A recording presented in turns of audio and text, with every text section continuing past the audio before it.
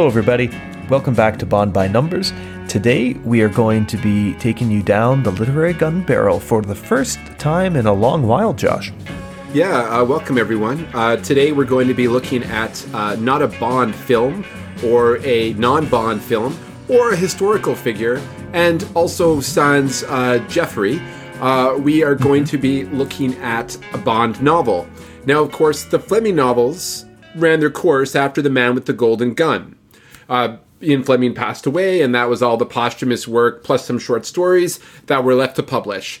So the first of many came along of Bond novelists to take up the reins of Fleming, and the first of these was Kingsley Amis, writing as Robert Markham. So we're going to be taking on the first and last book by Kingsley Amis regarding Bond, and this is Colonel Sun.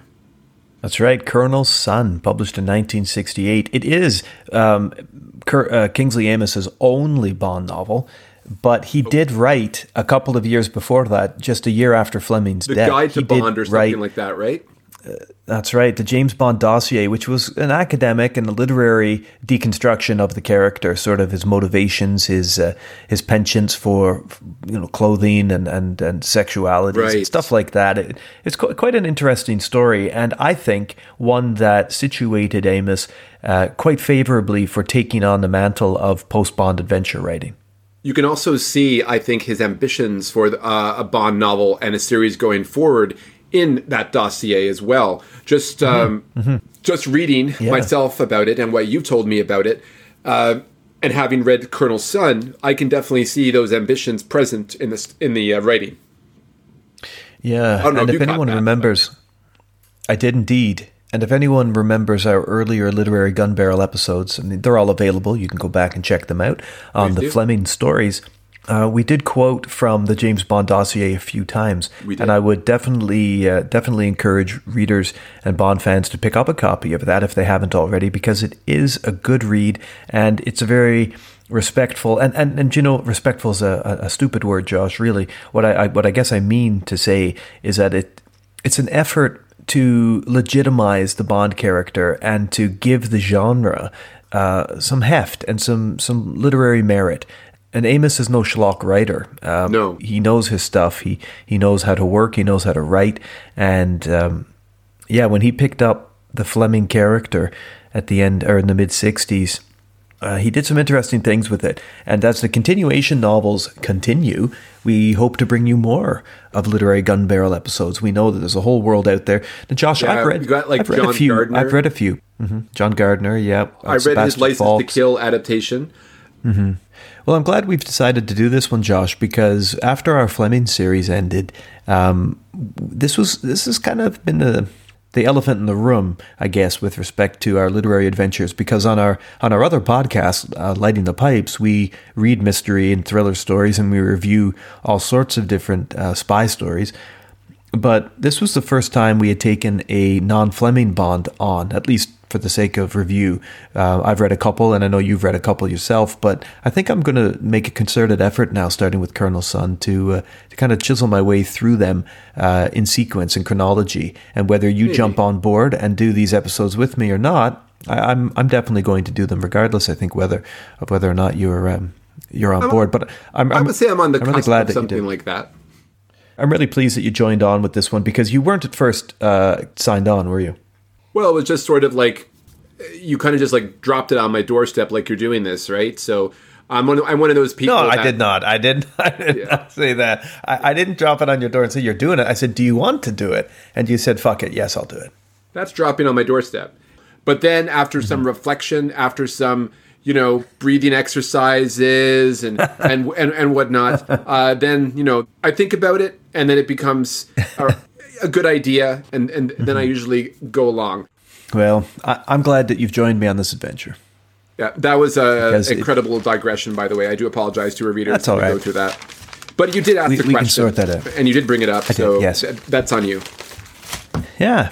And, I would rather, you be tortured by that as opposed to, what happens to Bond down in Colonel Sun's cellar, so...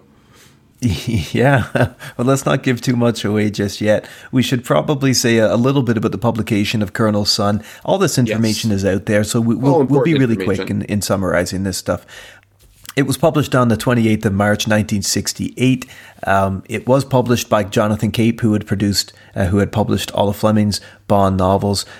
Kingsley Amis was just a really well-known, a very well-known political figure, but a sir. He was knighted in 1960. What year was he knighted? With the name Kingsley Amis, you better be a sir. If not, you're, I don't know, you wasted your life. Yeah, you definitely have not met the potential that you were given at birth. If that's for sure. Oh, he was shortlisted for the Booker Prize 3 times. Yeah, and in 2008, the Times ranked Kingsley Amis 13th on its list of 50 greatest British writers since 1945. So yeah, I mean, this guy isn't a schlock writer. He's got chops, very well known. In fact, Bond by him? I have not. I've read things by Martin Amis, though, his son. I've read things by Martin Amis. I've read Yellow Dog. I had to read, what's the other one I had to read? His memoir. What's it? Not Time Zero. That's a novel. Experience. Also a Star Trek Next Generation episode. Yeah. What? Time Zero. Time Zero, yeah. It's a Star Trek The Next Generation episode. Season 6 premiere, they go back in time and back to New Orleans, like in the 1860s, around Civil War time. Cool. Anyways, it features, the Enterprise team runs into Mark Twain, Samuel Clemens.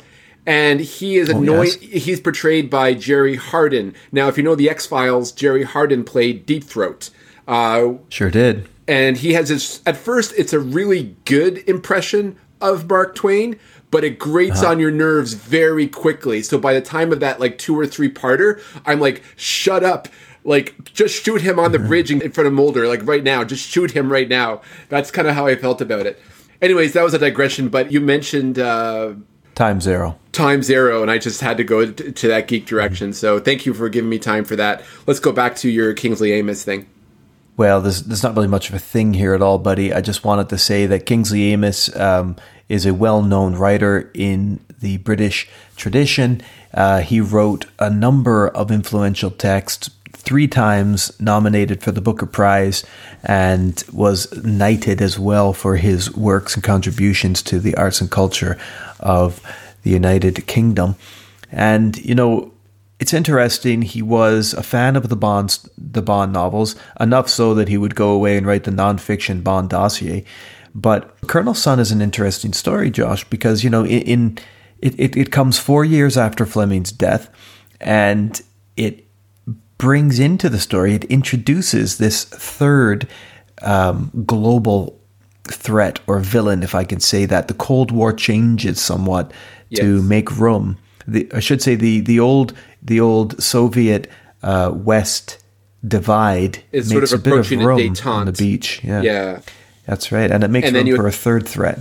Of course, which is, at the time, I guess, was on people's minds, because of what's going on in Vietnam and whatnot, and also after the Cultural Revolution. Of course, the new big bad on the horizon is Red China. And I think that's what what Kingsley Amis wanted to bring into this story was that element. Now, it is interesting, though, that the Bond films brought in the Red Chinese as well into some of their stories, like Goldfinger. That's right. And they were behind other operations as well, if I'm not mistaken. So it's interesting that, but Kingsley Amis is now saying that, I guess, the real threat on the horizon is coming from the East, so to speak. Mm-hmm. Yeah, I was asking myself, was it a prognostication of sorts that he was trying to tap into in writing, or was this like a racial bias? Who can say for sure? But yes. Fleming wasn't without his racial biases either. So I think we have to, call a spade here. Oh, of course, yes, absolutely. I mean, Live and Let Die is point of sale of that. So. So the book was reviewed pretty well. I think lukewarm would be fair to say. I don't think that after Fleming's death, there was an immediate rush to sort of make Bond live again on the page. And I Where do he was think having that a Amos cinematic afterlife more so than anything. So that's exactly right. I mean, the series of films was really just getting started, and so people weren't craving more Bond stories. Although, in fairness, after Goldfinger and Thunderball, particularly Thunderball, where this worldwide explosion of interest came into Bond, became a phenomenon, people probably would have been content hungry. So Colonel Sun does hit shelves at the right time in 1968. Connery has just left the role. Right. And, the publications were lukewarm towards it, some kinder than others. I think you can go and find a lot of these reviews online, because unlike the work that we've seen in our Sherlock Holmes episode, there's a lot more contemporary literary criticism for the Bond books that's available than there was for like the Adventures of Sherlock Holmes or something similar. I bet. Yeah, definitely. But the Times Literary Supplement did not like this story very much, was unimpressed with the novel, calling Bond a chuckle-headed imposter whose arthritic thought processes would be a liability in a tussle down at the pub. And The Guardian, review by Malcolm Bradbury, called the novel a reasonable read, but no more. It wasn't vintage Fleming nor vintage Amos, so feeling that both Fleming and Amos had done better things in the past. Bradbury also noted that the story lacked a convincing rhetoric and that the traditional Fleming frissons emerged only in muted form. And I think that's something we could probably pick up on in our own discussion when we get there. Maurice Richardson, who we quoted quite a bit when we did the first Literary Gun Barrel series through Fleming's work, thought that as being judged as a thriller, the novel is vigorous and is exciting. It's a bit disorderly and a bit labored, but went on to say that some of the action is quite well done and a little more preposterous than in the later Flemings. Now, I'm not really so sure that that's true, Maurice. Did he read the book might or have not? to take you. Yeah. I might have to take you to task on that, because it's pretty straight and direct, I think, the action in this one. But we'll see. So, yeah, I mean, the New York Times noted that the reduction of gadgets that were in the story, particularly when compared with the films, which were quite hot, as we just said, kind of overshadowed the personality of the secret agent. And here, Mr. Amos has given Bond back to the readers, which is a positive comment, really, isn't Yes. it? Stripping away some of the silliness of the films, or at More least superhuman aspects of him. Yes, exactly. Thank you. That's a better way of saying it. And kind of returning Bond back to the readers. It's interesting from the New York Times. There are other writers, of course, who commented on this, and you can check them all out online. Just as a starting point, if you don't want to go deep dive in these reviews like we have, you can just check out the Wikipedia page, and I'm sure that has 5 or 6 of them there for you, so you can have a look. It's always a good starting point.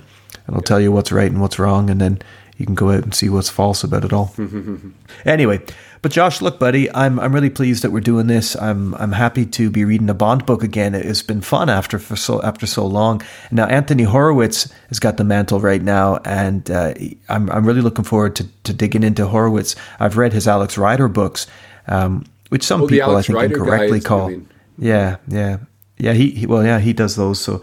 But Horowitz is apparently just knocking these out of the park. So I'm really excited to see what he's done with the modern Bond character, or Bond in the modern world. Interesting. And I did read Sebastian Falk's Devil May Care, and I did read a John Gardner story as well. I think I recalled. I gave you Devil May Care. I think I got it for you for a Chris present or something like that. I think you did, buddy. I think you did. Yeah. Anyway, I enjoyed that one as well. But today we're here to talk about Colonel Sun. So enough said in preamble. Let's bypass any more information about the author, any more information about the publication, and we'll get straight to it. Kingsley Amis, Josh, he seems like an interesting fella. Check him out if you have any other books. I think he wrote also a lot of nonfiction political stances too. He sure did, yes. Correct? Yeah.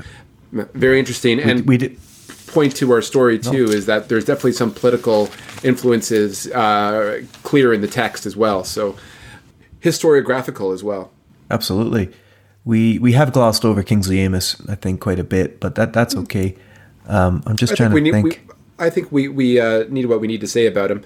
What I have a question for you, though, is, and this goes back to the Bond films, when I heard the term Colonel Sun, I instantly thought of Colonel Moon in Die Another Day. Sure. You know, yeah. who becomes, of course, through DNA surgery, Gustav Graves. So that's right, yeah. And also things that I thought as well, like the torture sequence, I couldn't help but think of Waltz's Blofeld torturing Daniel Craig's Bond in Spectre. So that also, and your summary, picks that up. So we cut on to that as well. Yeah, there are aspects of this book that have been picked up on by future Bond films and production teams and writers, and they've used and exploited them. And in fact, Spectre credits Amos's family, I think, for this or for his estate, because they recognize that some of the torture stuff has come from here. Yeah, the sharp dialogue and whatnot. But yeah, you're right. There's some Die Another Day vibes in here. We've also got some For Your Eyes Only vibes in here too. Grease, but. Yeah, we'll get there. We'll get there.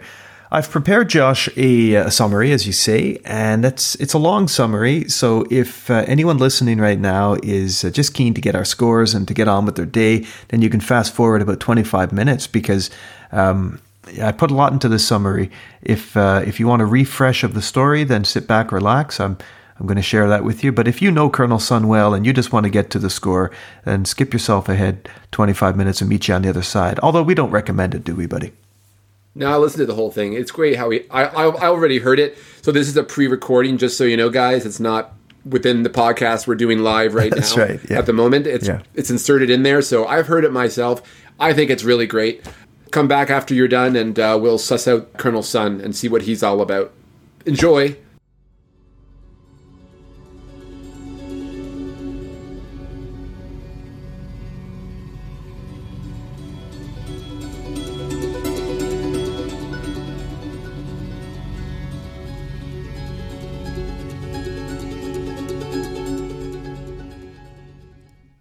Colonel Sun opens in early autumn, a year following events in The Man with the Golden Gun, which ended with Bond having been shot by Scaramanga's Derringer in the abdomen.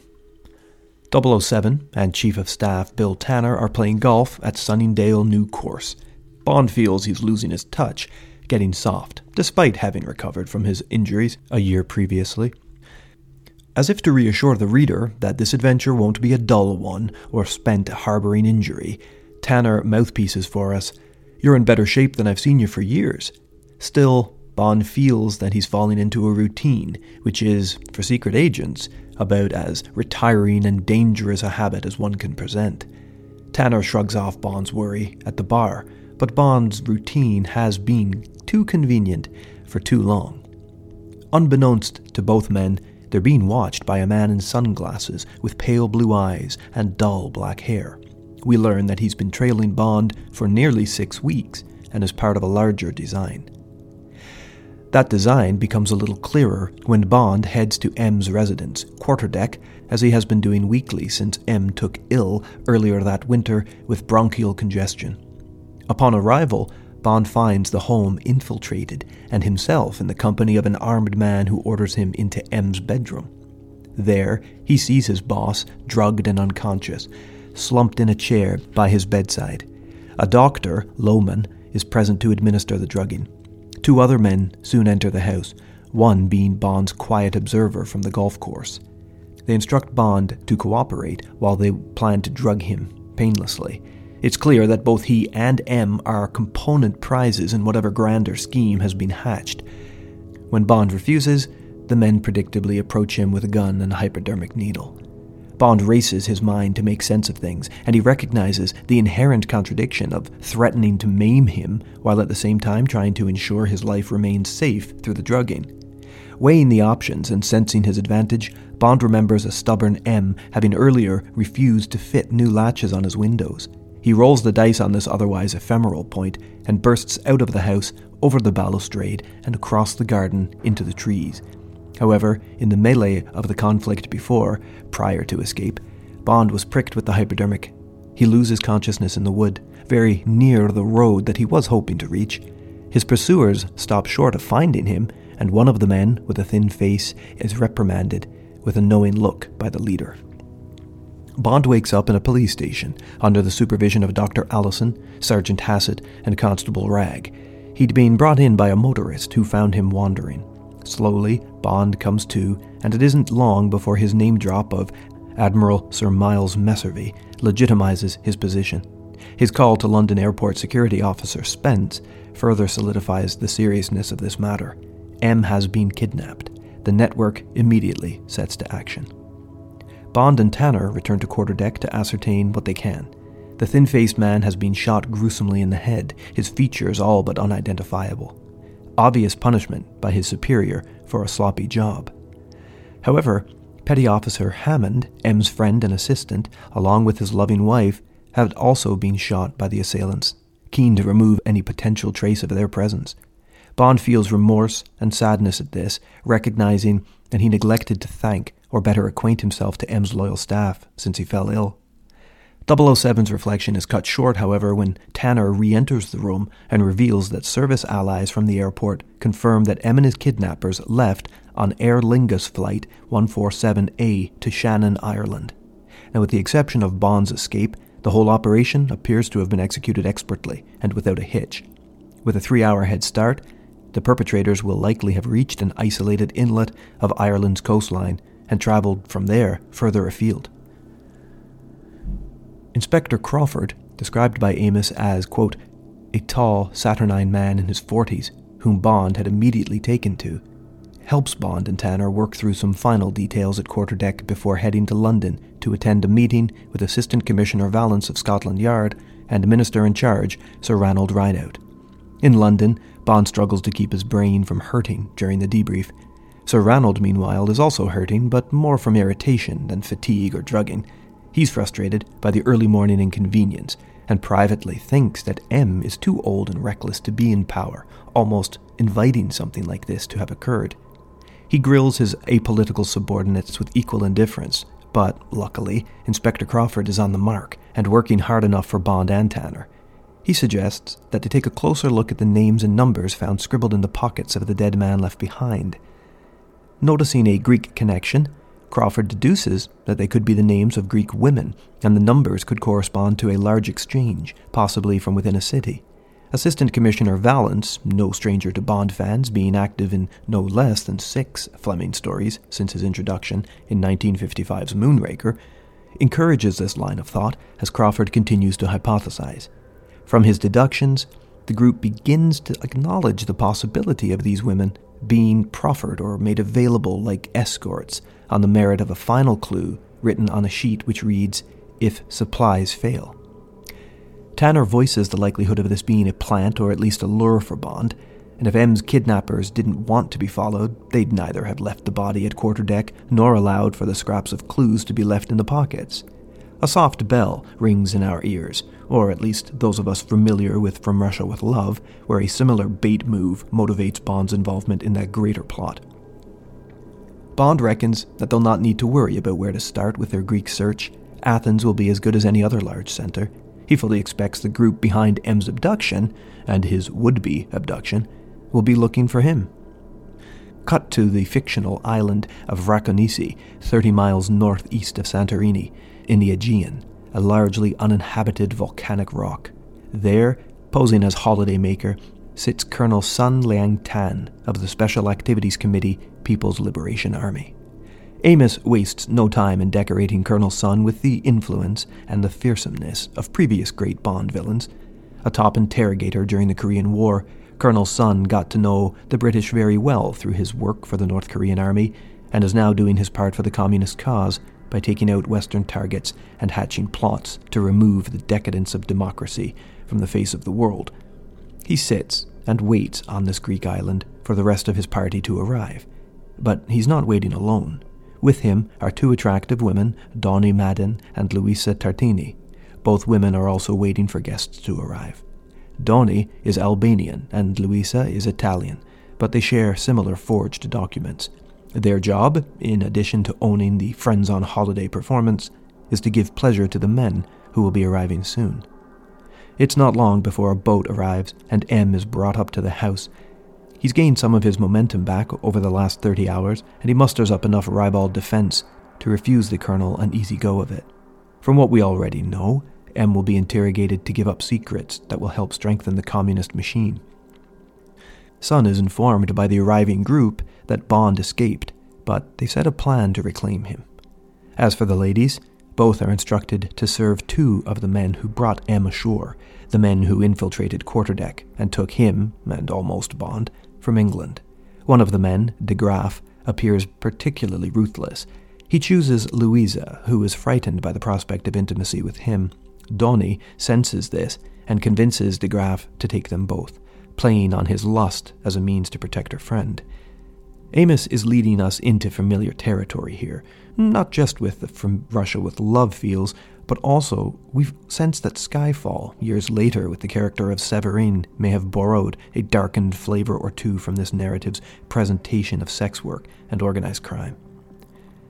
As night falls on Vrakonisi, Bond rests in the seedy grandeur of the Grand Bretagne Hotel in Athens. His mission is fairly simple, as established by Bill Tanner, himself, and heads of Station G in both London and Greece. Get caught and find M. Discover as much about the enemy as possible along the way up the echelons. He is knowingly taking the bait, so his regular room 706 will do just fine. He'd be observed and followed as closely as possible, at least, by plants from Stuart Thomas, a Welshman and head of Section G in Athens. In the hotel bar, Bond meets with what he thinks is the lure's first cast, an attractive Greek woman being heavied over by a strong Turkish fellow. Bond plays along, activates, dispatches the man, and puts himself willingly into the trap, which opens up with Ariadne Alexandrou. Or at least, that's what he thinks. They leave the hotel together, and they dine above the Acropolis. Both characters, particularly Ariadne, wish things could be different, but the job is the job. After a dinner of crayfish and lamb cutlets, Bond and Ariadne visit the Parthenon, where they are intercepted by 2 men. However, Ariadne does not recognize the men sent to collect Bond, and she dramatizes a conflict, encouraging Bond to participate. They escape the 2 men and head to a safe house run by her chief, Gordienko. There, Bond learns that instead of being part of the kidnapping plot, Ariadne is actually a Greek communist, part of the Soviet intelligence network, or the GRU. Their own intel informed them of Bond's arrival into Athens, and they wanted to capture him themselves, based on his exploits against them in previous adventures. Though their intentions were originally antagonistic, Gordienko recognizes the superior threat facing them by this third party once Bond tells him what he's doing in Greece, and the sides agree to pool resources and work together. This is somewhat unfamiliar territory for Bond readers, but very interesting. The first fulsome time that the old Cold War nations come together against a new third party. They've barely time to catch their breath, however, before a gunfight at the safe house starts up, motivated by the arrival of Colonel Sun's recovery team, who were tipped off by a traitor in Gordienko's Greek communist network. Gordienko and his associate, Zimas, are killed in the firefight, but Bond and Ariadne escape and gain cover at a friend's tenement. There, they give in to their lust and sleep together. The next morning, Bond attempts to make contact with Stuart Thomas, but discovers that the station's cover, a little bookshop, has been set ablaze, and Thomas was nowhere to be seen, presumed fled, or worse, dead. Sun was removing all obvious support links that Bond might have turned to for help. Ariadne convinces Bond that they must move quickly in order to interrupt the events which Gordienko's intelligence network has been building dossier on. She says that a sea voyage awaits them, and she knows a man who can help. Enter into the story Niko Litsas, and with him the plot's stabilizing trajectory. Litsas was a World War II resistance fighter and a close friend of Ariadne's father. He is an experienced fighter and an honest, hard-working Greek man in a world which fails to live up to his expectations of the same. At first, Litsas is reticent about involving himself in a secret, dangerous conflict involving Soviet interests. Bond's integrity and sincerity are worth a lot, but he only agrees to lend his support fully when Ariadne tells him of von Richter's involvement. Introduced to readers as the Butcher of Capuzzona, von Richter terrorized villages and murdered local innocents during his work for the Nazis some years before. He is returned to Greece and is in league with whatever third party threatens this conference. Though their political philosophies differ, Litsas holds Ariadne in esteem and agrees to help her and Bond, his interest fueled now by thoughts of revenge against von Richter. Litsas is a weathered sea dog, but has the fitness, the wits, and the resourcefulness to make plans come to life. The three unlikely allies set out for Vracanisi aboard the Altair, Litzas's 50-foot cruiser, propelled by the reliable Mercedes engine, which doesn't fail to catch Bond's notice and naval approval. Also aboard is Yanni, a youth of about 16 who will support the mission until things get dangerous, at which time Litzas will pay him and set him ashore. It is at this point in the story that Ariadne's secret communist intel of a détente summit on Vracanisi blends with Bond's experience and M's kidnapping to reveal a more fulsome purpose. Some sort of attack on this conference is in the works. Bond heavily suspects the Chinese as a third party, and M and Bond will presumably be framed for the job, thereby bringing global conflict a step closer to chaotic realization. They move forward toward Vracanisi, fully expecting to be intercepted, engaged and/or apprehended. However, they have made plans aboard the Altair, and they have an arsenal with which to alter the odds somewhat. After intelligence is shared, and characters all have as close to a fair, full hand as can be expected, sex and sleep on the open ocean commence for Bond and Ariadne again. But it isn't long before Yanni wakes Bond up. Ahead of them in the water, another boat is floating, claiming to have lost its engines, and is requesting a tow. Unable to blow their own cover, Litzas agrees and plays the part, but Bond quietly swims under cover of darkness to determine whether their claims are legit. He sneaks aboard, observes from a distance the attack starting, and knows for sure it's the aggressor that they had been expecting. After knifing one guard from behind, Bond drops grenades into the engine room and jumps overboard. The cruiser becomes a burning wreck, and Bond is brought back aboard the Altair. In the fight, Bond learns that young Yanni, despite his utmost hopes, got involved and stabbed one of the enemy. He shows a moral shade toward Yanni's future, and we're reminded of his sickness towards killing, no matter how just or official it might be. We then meet Colonel General Igor Arensky of the KGB, already situated at Vracanisi and awaiting the beginning of the summit. He is partly a foil in the story, showcasing the difference between the bureaucratic Soviet communists of the USSR and the more active branch represented by Ariadne and Gordienko. He is also necessary, of course, because Ariadne will need to meet with him, communist to communist, and share her story. She and Yanni approach the island in a small dinghy. After checking on her credentials, Arensky welcomes her up and hears her story and her belief that the summit is in grave danger from a third party, likely a Chinese threat. Arensky dismisses Ariadne as a seductive temptress and a fool, and though mildly pleased with her loyalty, he suspects that she's at risk of being manipulated by Bond's romantic ideals. But apart from all of this, James Bond is a well-known figure to Arensky and the KGB, given, of course, his resume of involvement over the years. The same resume that attracted Gordienko and Ariadne in the first place when he arrived in Greece. As if a prize, then, has just fallen into his lap, the Colonel General grows excited by the prospect of capturing this valuable asset for his own benefit. Recognizing this, and the danger she could be in, were she to fight her points more strongly, Ariadne plays instead the part of dutiful agent, promising to engineer Bond's willing visit to Arensky. One thing does bother the Colonel General as Ariadne leaves, however, and that has to do with why no Soviet intelligence was shared with him about Bond's arrival in the area. Though they are not identical in philosophy, Gordienko and Arensky are not enemies. Their intel should have been similar.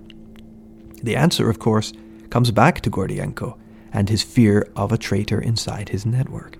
The same figure who let Sun's men onto the location of the safe house back on the mainland, leading to Gordienko's death, is also behind the stories about defective transmitters and unfortunate timings now being fed to and swallowed by Colonel General Arensky when he calls up investigating why he didn't know about Bond's arrival. Arensky's better judgment is duped and assuaged. As it turns out, he's also gay, a feature which characterizes him with predatory otherness and makes us associate heterosexuality as heroic in the same tired, tropey way that previous Bond villain writing has been. There's an ambiguous villainy to Arensky, an indifference to the bigger schemes of chess going on around him, but we sense that his penchant for young men is not meant to colour him favourably. Meanwhile, Colonel Sun meets with the sole survivor of the fire aboard the cruiser from the night before. He tells of his escape from the hospital and of what he knows about the Altair. Bond, without registering it fully, sees that man scramble down the hillside through binoculars from the boat as he inspects the cliffs. Colonel Sun then visits M in his little room, and readers see that the head of MI6 is doing okay. He's not been denied the courtesies of regular food and toilet, but the view could be better. Bond and Ariadne and Litsas prepare for the next stage by collecting rations and supplies in town, where they identify von Richter in the flesh. He is there, presumably, to act as Colonel Sun's triggerman for whatever weapon will be used against the conference. Motivated by Bond's moral fibre, Yanni is paid at this point and left with the charter back to Piraeus. 007 finally places the earlier scene of the man scrambling down the hill with the local descriptions relayed by Litsas of an injured man who left hospital and disappeared down the cliffs. Suspecting he now knows where to start in locating Sun's hideout, Bond prepares to reconnoiter. In the darkness of the early morning, Bond, now 200 feet above the water, waits and watches on the cliff. His patience is soon rewarded when von Richter arrives and moors on a little stone quay below. He unpacks an awkward, heavy bag, which Bond suspects is the weapon that will be used, and he walks to the house where Sun greets him. Bond carefully inspects the outside of the home and manufactures a brief glimpse inside, memorizing the layout as best he can. Back on the cliff, Bond is found by one of the guards, but Litsas, keeping watch from the beach below, fires his rifle and eliminates the threat. Bond returns to Litsas. At this point, Amos introduces an interesting shift in the narrative.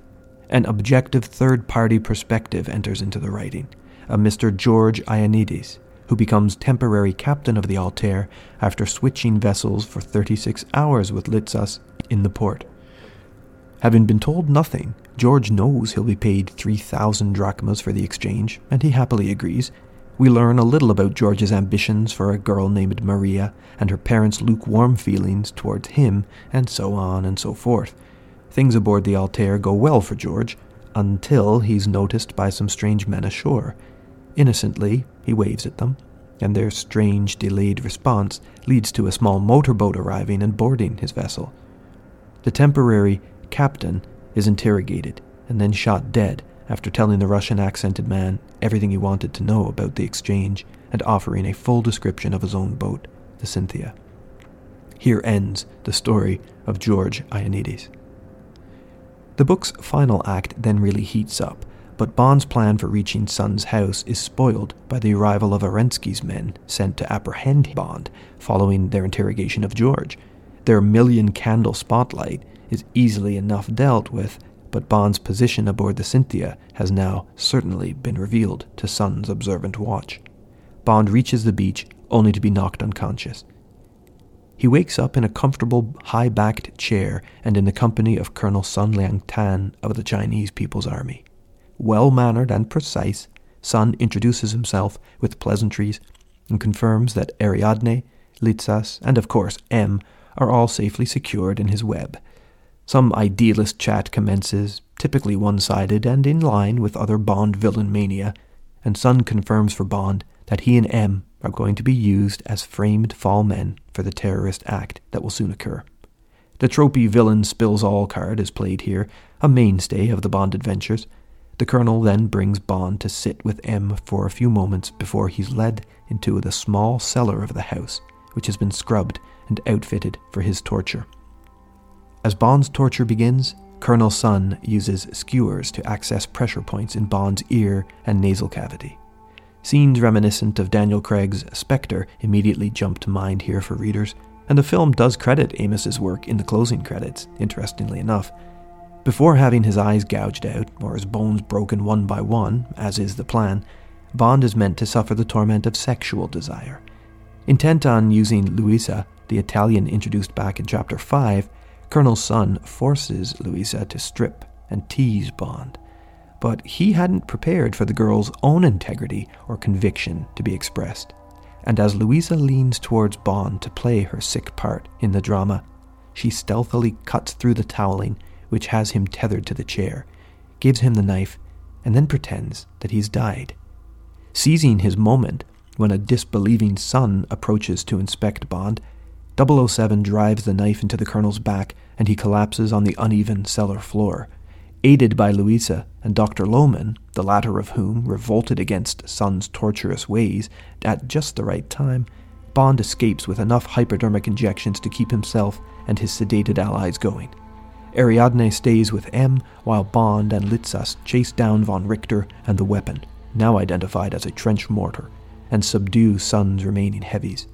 Successful on both fronts, Bond returns to the house and the cellar, where he finds Colonel Son has escaped.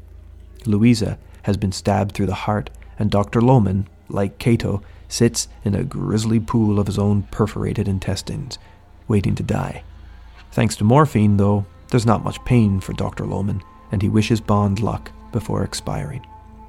Following his blood trail, Bond locates Colonel Son resting against the buttress of a rock. Some paltry final threats emerge while he holds on to a mortar bomb. Bond dives aside, and Son awkwardly dispenses of the bomb with random abandon in his weakening breaths. Bond seizes the knife and plunges it into Son's heart, ending him for good. He passes out, aware only that Litsas and Ariadne were nearby. To conclude the adventure, Amos brings us back to the Grand Bretagne Hotel in Athens. The banqueting room plays host to a summation shared between Minister Ranald Rideout, M, and Bond. Also present is a man from Moscow, a delegate by the name of Yermolov, who wishes to meet with Bond. Yermolov apologizes to Bond for his country's security errors in this affair and for Orensky's mistakes more generally. Like Litsas, Colonel Son, and Ariadne before him, Yermolov also cites trouble with bureaucracy as failing real people in real situations. Yermolov then offers Bond the Order of the Red Banner for his services to peace. Of course, Bond kindly refuses the honor, as he's not entitled to claim award for his work with MI6. Yermolov accepts this and hints that it's not really worth much in currency anyway, however grand it sounds, but he does offer his sincere thanks and future support should Bond ever again find himself in Russia or working in a Russian-linked adventure. Colonel Son ends then with a distinct feeling that the West-Soviet conflict is changing in real terms, finally welcoming a shared horizon of new external threats and perhaps the prospect of collaboration. Amos's take, however, on the Chinese or any other Southeast Asian power is left ambiguous. Bond, Litsas, and Ariadne enjoy a final drink together in Athens. Litsas says his goodbyes warmly and leaves Bond and Ariadne to spend some last hours in Athens together.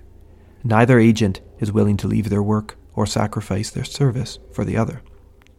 Both figures remain willing prisoners to different ideologies, and though they separate, agree to enjoy their captivity while they can.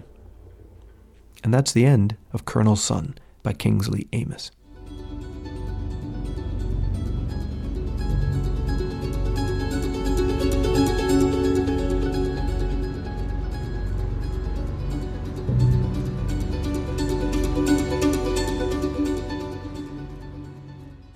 That summary is for you guys so you can enjoy the atmosphere of the story and what Emma's presented, I guess, the blow-by-blow, I suppose.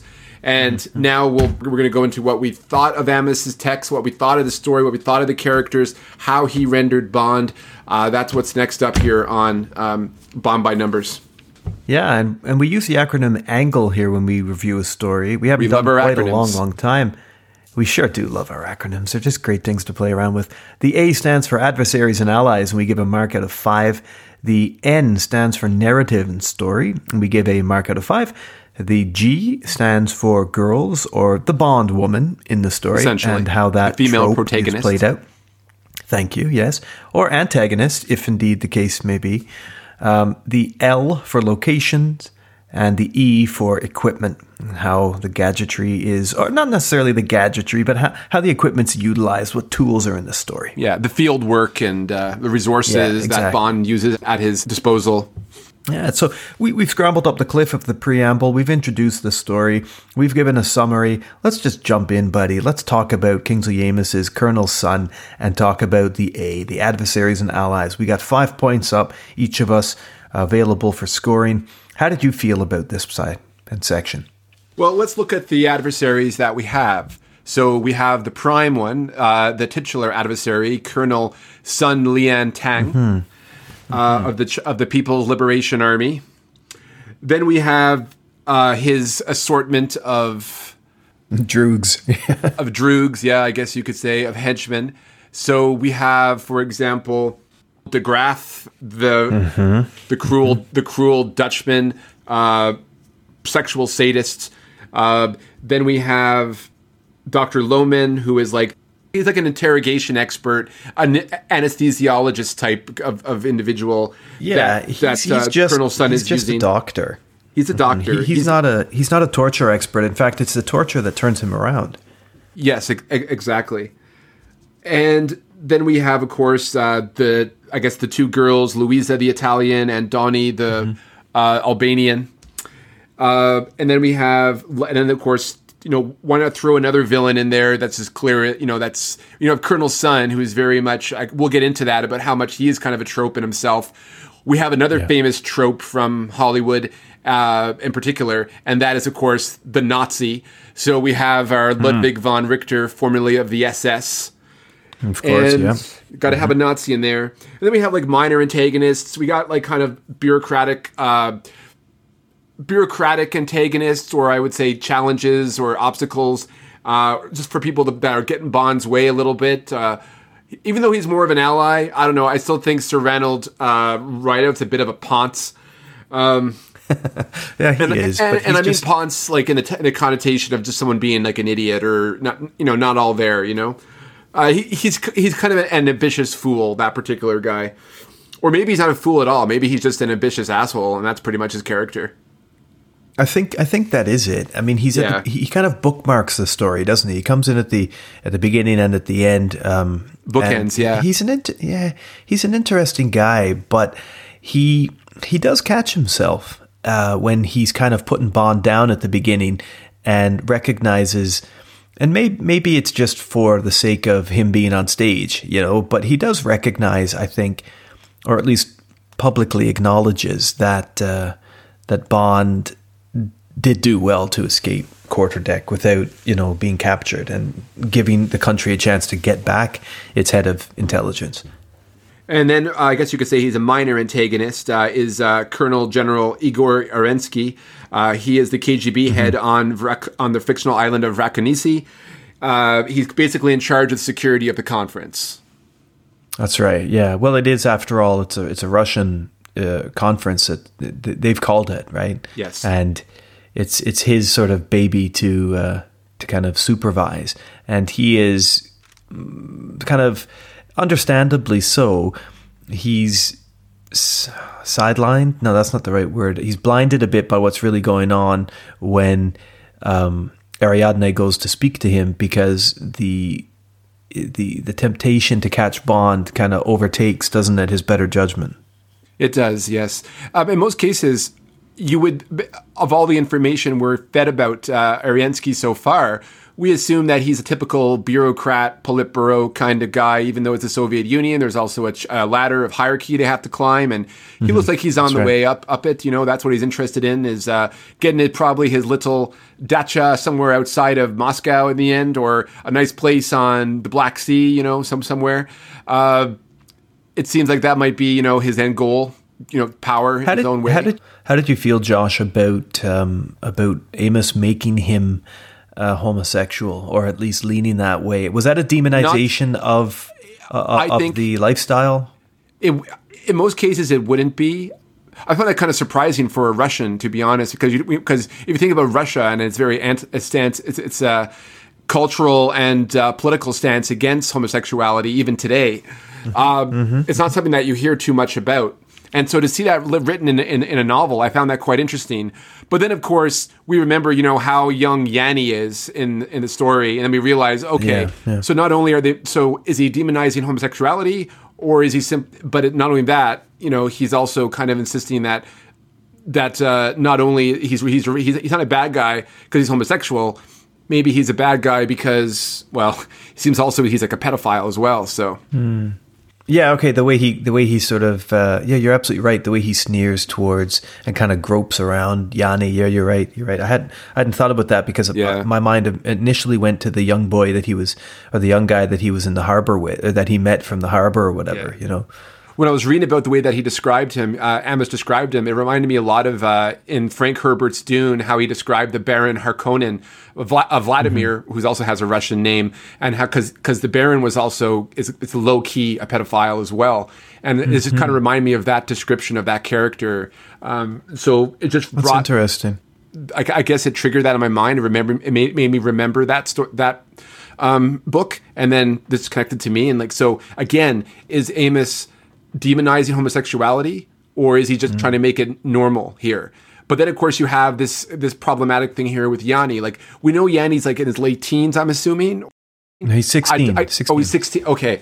Well, I mean, I don't know what the age consent is in Greece and whatnot, so I really can't say, if that's the world changes Yanni, in that respect. Even if 16 is the age of consent back then in Greece, he thinks that. I mean, he shrugs away from him. He thinks he's disgusting, Arensky. He's got no interest in him at all. Yeah, and it's true. So maybe he has to communicate a vibe. Yeah.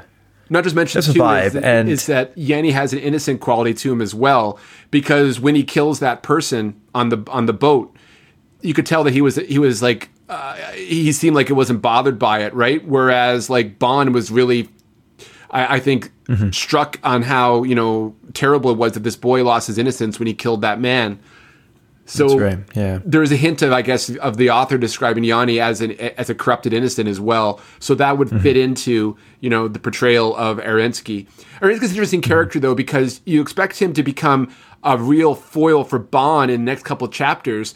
But in fact, and I really like the subversion that Amos did here, is that you think that Ariadne is going to play the game that Arensky wants, but she doesn't. She basically goes back to Bond and says, "Yeah, that guy is a fool, complete fool.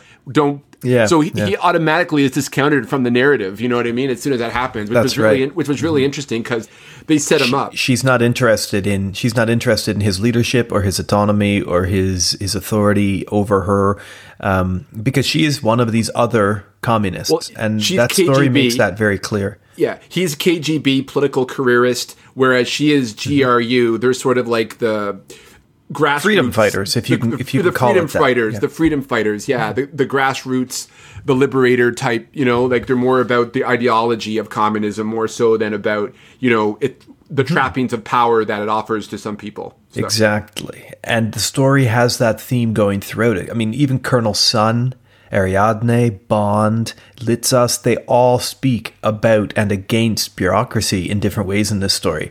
And it's really interesting that that's one of the things that both the antagonist and the protagonist have in common, which is their sort of dislike of bureaucratic channels and figures like Arensky. And isn't it funny, Josh, that we've been talking about the adversaries and allies for a couple of minutes now, and we haven't even mentioned the key antagonist, who is Colonel Sun. We're going in other directions. I don't know what that says, or if it's just our poor planning. No, I don't think it's poor planning. We're just going through all the adversaries because I'm leading up now with the sidetrack with Arensky. I'm leading up now, of course, to Colonel Sun. So there was parts of his character, the way that he talked, the way that he spoke, that was well written. It definitely seems like there was a depth to his character that whether or not those depths were mined well enough to make him stand out is another story. Yeah. But I found that there was something there that Amos was playing with, and I think he wanted to show a different type of villain. But at the same time, it had the trappings of a traditional Bond villain in its own way, something like Le Chiffre, something like Blofeld, something like Goldfinger. There was a similarity to villains like that. But on top of that, you also have this unfortunate kind of Fu Manchu villain recast as a late 60s Red Chinese cultural revolution type, figure. You know what I mean? Okay, so very Maoist as opposed to like the traditional Fu Manchu Asian demonization you would see like years and years before, like Dr. No, for example. Yeah, like Dr. No. Let me speak to the first part of your question, which was about the depth of Colonel Sun, because I find that there is depth to him, but he's an exposition character. So much of what we learn about him is through what we're told and simple actions he has, his kindness, his politeness, his courtesy, have a drink. Yes, of course, here, take a rest, blah, blah, blah. Like, you get little things, but they're really, it's like the whole story just leads up to his one incident of torture. And yes. If you think about Thunderball, Blofeld was introduced through exposition, like an incredible amount of exposition. And yet he was a more dynamic figure. Yeah, you had not that whole because of instance his about power, how but he punished. Yeah, that whole instance where he punished that one guy for messing with the girl, right? The kidnap victim. Yeah, that's exactly right. Right, and they raped her, and so he had those persons killed immediately afterwards because that wasn't how he did business. So automatically, you knew that there was some kind of skewed moral ambiguity to Blofeld, despite his own megalomania. That kind of made him more interesting. And yes, basically, they build up Sun to become this essential, just like this typical sadistic torturer type character. Yes, I think that's correct. I don't think that there's a great dimension to him here. We do learn, but Josh, the way I wrote it down as I was reading it is that it's almost like an encyclopedia entry. The information we learn about him, it's not done through his relationships, his conversations. No. It's like okay, here I am. I have to sit back and listen to what I'm going to tell you about Colonel Sun. Got it? Okay, good. Now use that to judge what happens next. It's not like I can judge the character. It's the characterization technique. You've got dramatic characterization and you've got expository characterization. You've got the sort of dialogue and action lets the character be seen by the reader, or you're told everything you need to know about the character. I feel like here Amos is telling us more than he is dramatizing it for us. And that's a little disappointing for me. Yeah, he doesn't seem quite secure about how to portray this character because maybe he's aware that, and I think he's very sensitive to a lot of social issues going on at the time as well in this story. There's a political feel to a lot of the elements in this story. There a lot is, of the different plot threads that you see. So you can see that Amos is definitely aware of that political, social dynamic. So I think maybe he was a bit hesitant on how to portray Colonel Sun. I think you're right. Is he trying to avoid the typical stereotypes of like the Fu Manchu or Dr. No even? Yeah. Or good point. But then at the same time, you also had to have a villain that stood out, And to me, it's really interesting. In this story, I found a much more intriguing villain. And even though it's the most typical cookie cutter villain you can get, and that's a Nazi, I found Von Richter a really interesting dynamic. Like you have like this red Chinese agent working with this former Nazi, a fascist, and they're working together. And the portrayal of what I've read about, the Nazi regime and about the mindset of those people, Von Richter was very well portrayed. And Amos, you could tell Amos was probably in the war. I'm not sure if he was or not, but he would have known people who were, and he would probably been very well aware of the mindset of the brainwashed German people who fell under the Nazi spell, and Von Richter is one of them, because I really found that whole exchange that Bond has with Litzas later on really interesting, because when Litzas kills Richter, or before he kills Von Richter is kind of confused as to what he did wrong. That's right. And it's the logic of like the brainwashing, saying, I don't understand what I did wrong. I was following orders, oh, the children, well, that's unfortunate. But, he has this very logical thing. And even when he was talking, when he was watching the torture, he's observing it scientifically almost. And then he goes and leaves because he's more interested in, explaining about the weaponry and the mortars and how the operation is going to be done. Yeah. So there was a very interesting, I don't know, I just found like this, even though you get him in snippets, they built Von Richter up very well throughout the story. And to me, he came out as more of like the main antagonist than Colonel Sun. But even though they were kind of working together, I just found it kind of interesting how I was more into Von Richter as a villain than I was Colonel Sun. I also That's interesting, yeah. I also find, and I don't know if you agree with me on this, but up to the point where Bond is captured and then they begin the torturing of him down and below in the cellar, I feel that Colonel Sun is a totally different character between those two moments.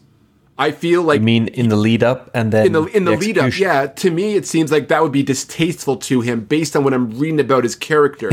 You know, like to me, it has a typical kind of Red Army kind of mentality where like shoot him painlessly in the back of the head and that's it, move along. Yeah, that to me seems like what this guy would do. The torture thing, it just didn't make any sense to me. And then of course, because it's almost like Amos changed gears and go, well, how am I going to justify this? And how am I going to make this guy become a torturer? I know. I'll just say he's a fan of the Marquis de Sade. And, you know, that will justify this change in the character. So again, I feel that Amos was a bit insecure in this character and when he was writing him.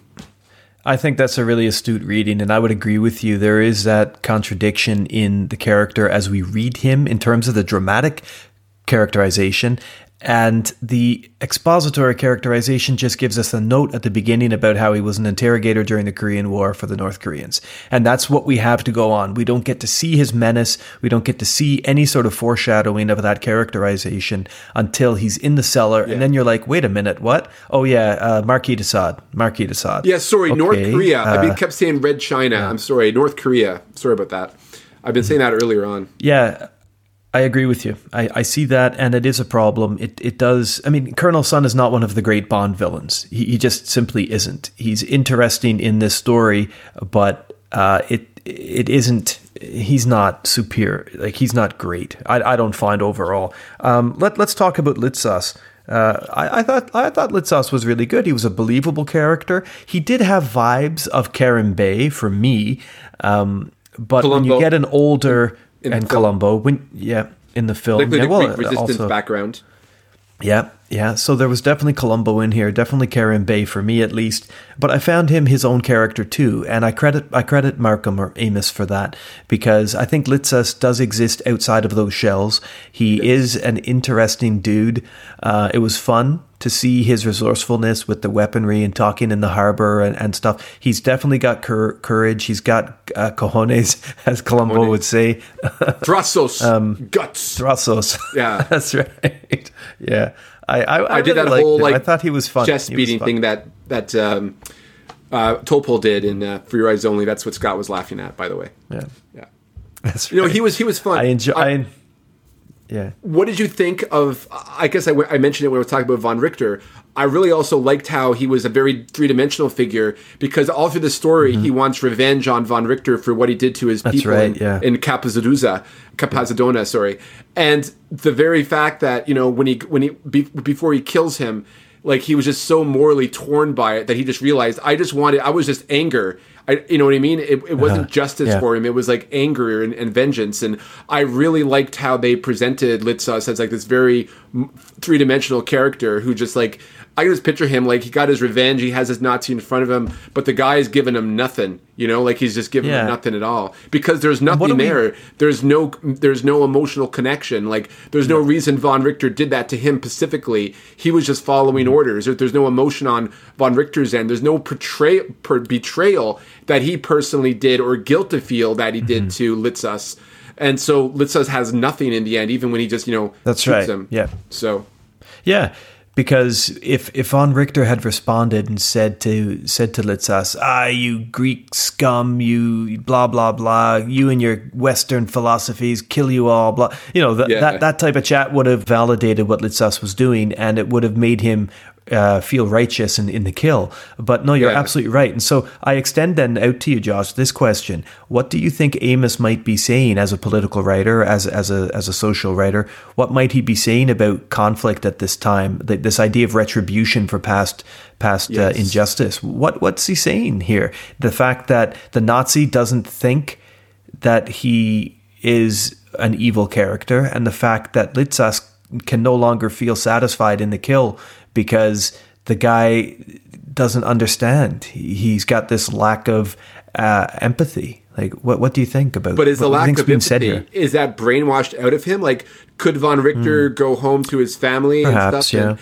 and you know, treat his son with love or something if he had any? I think they also though, unfortunately, there's some hint that also too that Von Richter is a homosexual. That's true. Well, he's just the young which guy makes him that a he's hypocrite using. Nazi, I guess. But anyway, Yeah, well, there's a few of those, I'm guessing. So, how do we feel then, Josh, overall about the adversaries and the allies? We've also got Gordienko, who was Ariadne's sort of chief, channel chief, yeah. this is what I I liked felt him. overall about the. Gordienko was good. I liked also. Yanni was a good character in his own way. He worked for the story. Then we have poor George Ioannidis. He was a bit of a tragic I like figure. that bit. I did like Yeah. that. I like that story shift in perspective. It was interesting. I like how Amos is Poor using his George. characters to kind of show different facets of what's going on. He's not just, even though the story is very meat and potatoes about, Bond goes on a rescue operation, he infiltrates the enemy base, he gets tortured, he escapes, and, it has that standard thread. But at the same time, Yeah. he's showing all the different factions involved, and he's showing how each of them would act or react. He's also showing the cost of these reactions on how it affects regular day people. Like, he's showing all the strings are all connected, and I really like that about the story. And it's something and I think that's really showing a political landscape that Amos is well known for. Yeah. And this to me is something that I think Fleming avoided in his stories, and this is why it feels He a did. little bit You're absolutely right. Yeah. to me in Yeah. in that respect. Yeah. Yeah, so then of course we got Bill Tanner shows up in there, so that's cool. Yeah, Tanner. Tanner's here. We got Crawford, the detective. Although they seem to build him up a little bit that he might reappear again, but He might become important, but yeah, he he just just kinda drops disappears off. after the conference with Rideout, right after the hearing. Particularly when Amos says that Bond liked him instantly. Whenever you get that sort of a line, you're expecting it to go somewhere, but no, it doesn't really. He just functions in like Amos uses his characters to function within the narrative. What I put in terms of both the allies and the adversaries of this story, what I simply said that beyond M being a MacGuffin in his own way, Yeah, he was. M is for MacGuffin. They were just used to push the story along, but they did it in a good way. And they were efficiently used. Some of them were archetypes, but some were more fleshed out than usual. And I think Amos made an effort on that, and I appreciate that about it.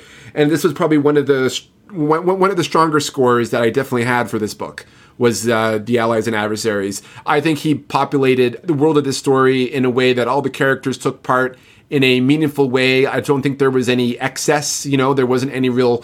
I felt there was a point to every character, and I felt every one of them had their own agency in what was going on, including, surprisingly, adversaries turned allies when you have, like, Louisa, for example. Yeah. So what was your score, buddy? Overall, I veered between a 3.5 and a 4. I found there were some characters that weren't fleshed out enough. Colonel Sun was a bit of a disappointing villain for me, particularly because he was the title villain. The other villains were henchmen as well, but they were also given little traits to it. The allies I found really interesting. I think they were the best part of the book for me was the allies, both the ambiguous ones and the clear allies. So that was a strong mark, but not enough for me, I think, to give it a 4. So I'm going to go with 3.5 overall for allies and adversaries. I want to add, though, that if I were to evaluate the allies separately from the adversaries, I would give the allies a much higher mark, though. I would possibly even a half a point away from a 5. Yeah, wow. Well, I also gave it a 3.5, and for similar reasons, I felt there was an imbalance between the titular character and what I got. Like, you expect that title character to be an imposing force in the story, and he really wasn't. Even his death was a bit blasé. Like, Bond jumped behind a rock and he blew himself up. Like, okay, like... Or he was going to blow himself up. Well, he was going to, yes, sorry. But why bring him back to life from that incredible, being stabbed in the back? Like, why bring him back from that if you're just going to let him fizzle on the rocks? Like, it seemed a bit weird to me. Yeah, they want to have one more standoff that was necessary. I guess. But it was underwhelming. It was. I think Amos maybe wanted to show some moral consequence to the situation. Like, for example, it's Louisa that frees Bond when she cuts him. So right, yes. Sun obviously underestimated her. He dismissed her earlier on as a whore. You know what I mean? So that's right. Yeah. So it worked. it worked in that regard. Whether that was built up yeah. or not, that's an argument to be said. But Well, I feel that we're seeing it eye to eye.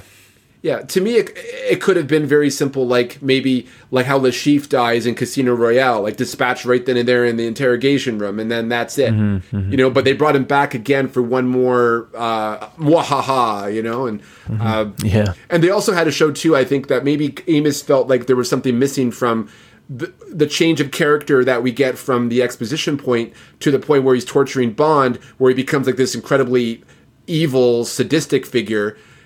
And then and then I guess maybe Amos felt he wanted to do one more thing with Sun. There was still something more to do with them, and he has that thing like "Damn you, Bond" or something like that. Was like it goes back to something that would be more believable in the character that we knew about prior to the interrogation, and that would be someone who was a spy master, an interrogator who wanted to beat Bond. And maybe if they had focused on that, it may have made it carried that through. It would have been maybe made his character a little bit better, and maybe Amos wanted to return to that, and so he has this one more this final showdown, I guess you could say, post resurrection, to finish him off, and maybe he felt that was he wasn't comfortable with how he left the character in the cellar. I don't know. He was an odd.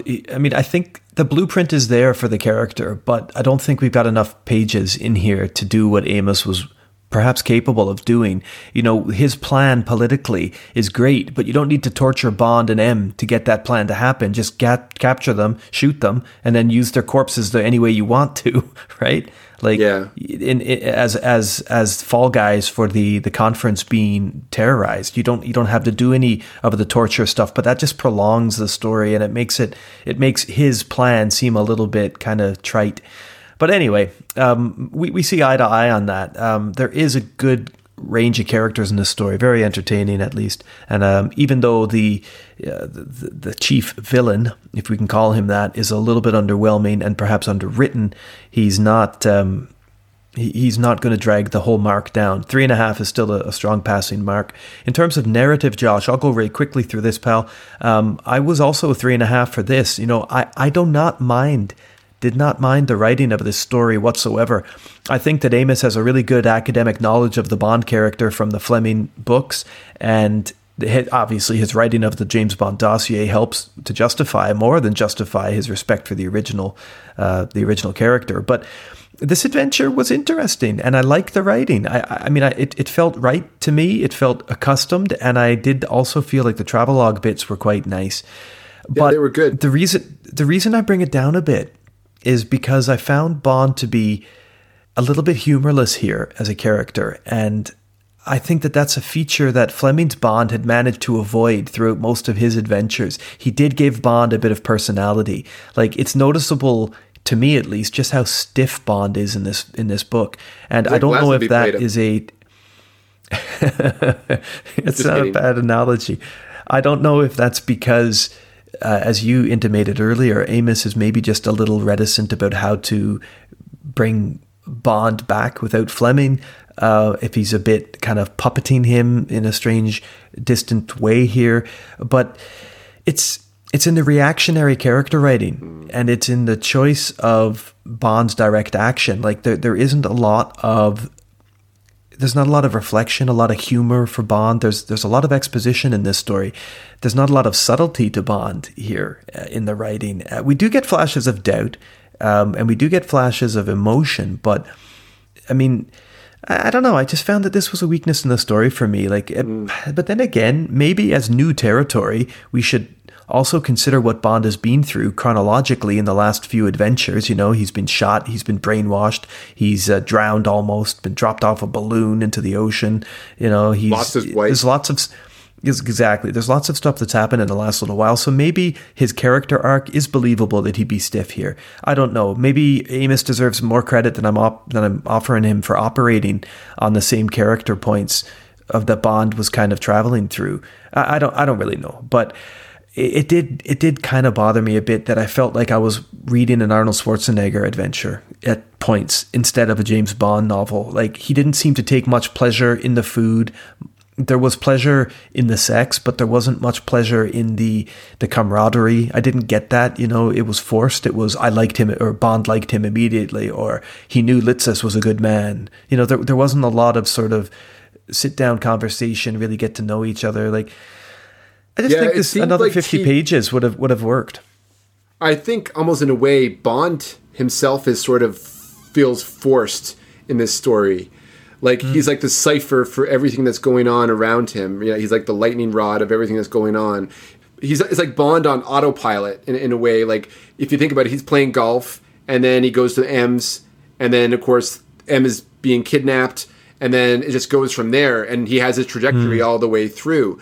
Now, knowing Fleming novels as he does, knowing Fleming's style, Amos decides to, as best he can, to provide us what he would portray as what Fleming would write his mindset as. And we're told this, like, he is a good man, but we don't really get any real, like, rumination from this Bond at all. Like, he's very reactive. I find in this story, he reacts to everything perfectly. Very, very much. You don't get any you don't get a lot of self-reflection except for a few moments. So I think that Amos may have struggled with, first of all, he wanted to get a story right, and he wanted to tell a believable Bond story, more like a Fleming, I guess more of a non-gadget centered Fleming story, like From Russia with Love or On Her Majesty's Secret Service, something along those lines that he wanted to tell with this story. Yeah. He wanted to be nitty gritty. He wanted to have some verisimilitude in the political landscape and with the character. And maybe he was just hesitant, on how to portray Bond, and maybe that was something that he had issues with. And maybe that's why all the allies all stand out, because they react well around Bond. Yeah, and they fill him up. They build him up a wee bit. They build him up, and he used that maybe as a bit of a crutch. I don't know. Yeah, that's a good observation. It kind of reminds me of like the Nolan Batman trilogy, where you have like Bond played by a really good actor, Christian Bale. But to me, what I love about those movies is the vast cast of characters that Nolan bounces back and forth between that are around Batman. Like you have like Alfred played by Michael Caine, or you have like Harvey Dent, or you have like all the other Commissioner Gordon played by Gary Oldman. All those characters are more dynamic and more interesting than Batman is in all three of those films, in my opinion. I like Christian Bale a lot, but I will say that was not one of my favorite performances that he did. He was very much like a lightning rod around which all the characters worked.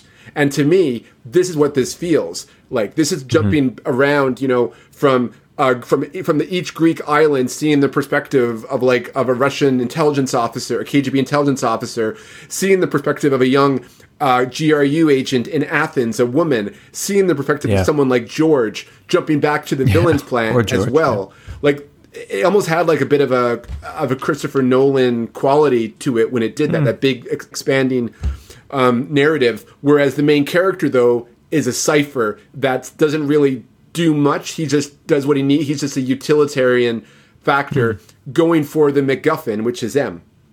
Yeah, and it is. I think you're you mentioned Lazenby, and I think that while it was kind of an off-the-cuff comment, I think you're onto something, because as we said in our film reviews and throughout our tenure in Bond by Numbers with Lazenby, his sample size is short. Amos never wrote another Bond, so is it fair for us to say that this is Amos's Bond? Well, it kind of is the only Bond he gave us, but at the same time, had he written more novels, would he have done more with the character? Would he have fleshed him out? Would he have given him that sort of, that humanity, that depth of maybe a bit more humor, a bit more charm, for the reader at least. Who knows, right? You make a good point. And I did like what you said there about the structure of the story, kind of giving us these different perspectives, because that did freshen it up. I thought that was good. I enjoyed that. And I mean, I went 3.5 for the narrative. It is a straight ahead story. I appreciated that. I wasn't getting confused. I was able to just run with the mission, and that was great.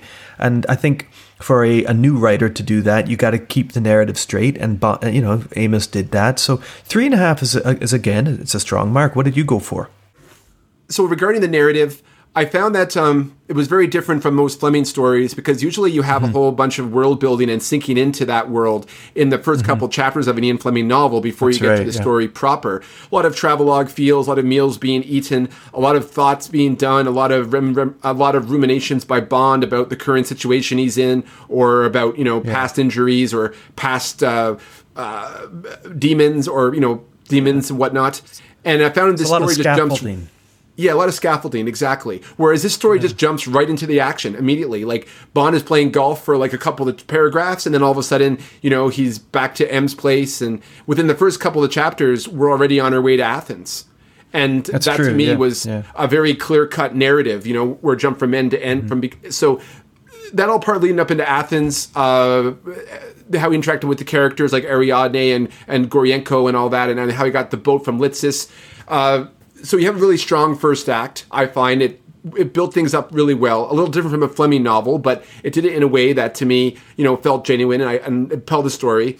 I found the middle act, it did lag a little bit in terms, because basically we have a situation where the main characters are on a boat for the second act of the story, and they're going from one destination to another. So in that sense, then you're going to get automatic lag no matter what because of that. But that's fine, because then you can then have all these perspectives with George and with Arensky and more perspectives from Colonel Sun and whatnot, and you can and then you also have little encounters like how he dips them in, like the whole taking the boat and stuff, commando style. You have those elements, but again, it did lag a little bit. Then we get the third act where things heat up again, and even though it was very sort of formulaic. The third act. I mean, Bond gets tortured. We get that nice twist where with Louisa, I was wondering what was the one thing that would get Colonel Sun, to fail his operation, to fail torturing Bond, and how is Bond going to get out of this situation? Then we get this Deus Ex Machina from Louisa, and then from Lohman as well. And was that telegraphed enough? I'm not quite sure about that. It came out of the blue for me a little bit, but I figured, realistically, it could have happened. I mean, how else? I think Amos is sitting there, and I was kind of in his mindset. I empathize with him. How are you going to get Bond out of this situation that doesn't just do something like he would do in a Bond movie? Like, I don't know, like, it's just to me, like, how are you going to get Bond out of this situation realistically? And I think Amos did the best that he could. And it is telegraphed, it is a little bit with Luisa's character, but I thought, at the beginning with the two girls, when De Graaf is there and he picks Louisa, and Louisa and Donnie have that quiet discussion, and she says, no, I'll go with her as well. Now, you can read that one of two ways, or perhaps equally both ways. You can read it as Donnie as being the stronger, I'm going to support my friend, and whatever happens to her will happen to me. I'll go with this sexual pig, and we'll do our things together as a threesome. Or you could read it as Louisa showcasing that sort of intolerance towards, or that disgust for being abused early on, right? And either way, I mean, I thought it would kind of be Donnie would be the one who helped Bond out, because she's the one who stood up for her friend. But equally, Louisa's the one who objected to what was going on, which might be the clearer telegraph. Yeah, so it was telegraphed. There's no doubt about that. Yeah. But again, so it was a believable way how we got Bond out of that scenario. And then, of course, we have to me, I've read the pages back just to get an idea of it. The plan that Sun concocted with Von Richter to shoot the mortars, I just felt, and the whole idea about using their bodies, they're using M and Bond's body just to hide that. Yeah, to me, that just felt a little too convoluted, a little too confusing. So overall, like with the narrative, I think the writing nearly captures Fleming's style and flow. It's maybe, less wordier and maybe less self-indulgent in the travelogue aspect, but Amos creates profound moral arguments, portrays the political situation well enough, but some of the characters, they're thinly stretched, I find, and the villain's plan, as I mentioned a moment ago, is just both dramatically simplistic and logically confusing, in my opinion. So overall, I really liked the narrative of the story. I really did. I found it was very refreshing compared to other Bond stories, and I think Amos's ambition for realism is shown here. But at the same time, does that make a great story as a whole? And I asked myself, not exactly. So I agree with you. I'm at 3.5 points. Okay. Well, in this story, Josh, we've only got really one Bond girl, Ariadne Alexandru, who is the Greek communist who is set out to kind of lure Bond in, unbeknownst to her and her party, or her cell. It kind of feels like cell is the right thing to say. But cell is a good way to describe. Bond is actually being lured for a bigger trap, and she's an interesting character. I mean, she doesn't waste much time in expressing her affections towards Bond, and I don't mean that in a sexual way, but she does sort of do the doe-eyed silliness. There is a little bit of that. But she's aware she's doing that. Is not an example of her being naive or being silly, which people say she is. Litzas thinks that she is, that she's naive. Bond might even at first thinks that she's naive, someone who's just, is drinking the communist Kool-Aid, right? So, but she has a mind for herself, and Amos is very clear about that in the narrative. Now, there are moments where I think that many times he gives her some very good agency compared to previous Bond women. But there's also times too, I think, when he fails Ariadne, not intentionally, but it just maybe that just comes out as in terms of the mindset of a 40-year-old man, I guess, English man at the time, with the political ideologies that he exhibited. Sorry. Yeah, perhaps. She does have agency, though. Like the way she turns on Arensky, I really liked that. And I like that. I also like that Amos went there with her. Like, he didn't return Ariadne to Litzis and Bond and say something stupid like, "Oh, Bond could tell that she was upset or she was crying. Her principles were torn. Her morality or her decisions or her principles were divided." No condescension. And all of a sudden, nothing like that. She knew, no, this guy's a fucking joke. And she says it out loud pretty much to that. Like, she's almost glib about it. She does, yeah. Mm-hmm. Yeah. Mm-hmm. I like that. I like that she had her convictions and she was written to stick to them. And I really did like that. And that at the end of the story, both characters know that while one of them could change the other, wait a minute, let me try that again. Both characters know that if situation was different and they were closer together, they would probably stick together a bit more, but neither one of them is going to upset their principles. Neither one of them is going to stop doing what they want to do for the sake of the other one, And I like that. Like, I did think that was cool. I like the subversion of of the typical Bond girl tropes that was given to her. Like, at the beginning, in a way, like, Bond is assessing her when he meets her. He's like, yeah, she's definitely, he desires her 100%, and she's described in that sense too. But even though, like, we get some vivid descriptions of her, especially her body and whatnot, by Amos, you can tell though at the same time that he respects the character. And I think that was a difference between sometimes with Fleming, is that there was women where Fleming clearly didn't respect as women, and they were just tools for Bond to use. There were some women that actually Fleming portrayed quite that showed quite empathy for in his writing. That Fleming showed a lot of empathy for in his writing. Where opposed to with this character, though, I found that Amos was he knew exactly what he wanted to do with her character. He gives her sexual agency as well. Bond wants to go with her just as much as she wants to, bang him. And on top of that, that's true. Their kind of amicable breakup at the end of the story is also showing some agency towards her as a sexually liberated woman and whatnot, and can function without Bond. And like she said, like, Arensky is expected to be the character that would trick her and manipulate her into a typical patriarchal narrative, but instead, she automatically sees through his bullshit right away. And so there was a lot of subversion of tropes in this Bond story, but also some clinging to the old tropes as well. And Ariadne is proof of that.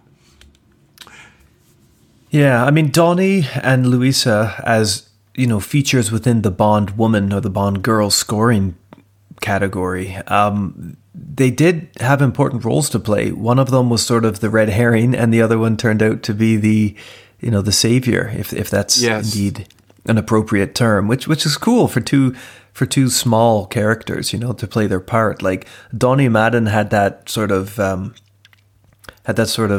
Maud Adams thing going for her in The Man with the Golden Gun, where she was just kind of hanging out with the bad guy, even though she was hired on or was escorted on or whatever.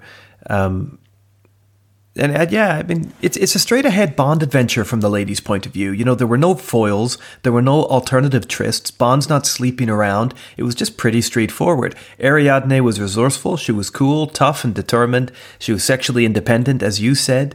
But she didn't have the depth of a Vesper or the backstory of a Melina Havelock or anything that would really let you sink your teeth into. She was a surface character with conviction, and there's nothing wrong with that. But it's not going to get you a 4. It's not going to get you a 4 in my book. It's going to get you a 3, and that's what I gave her.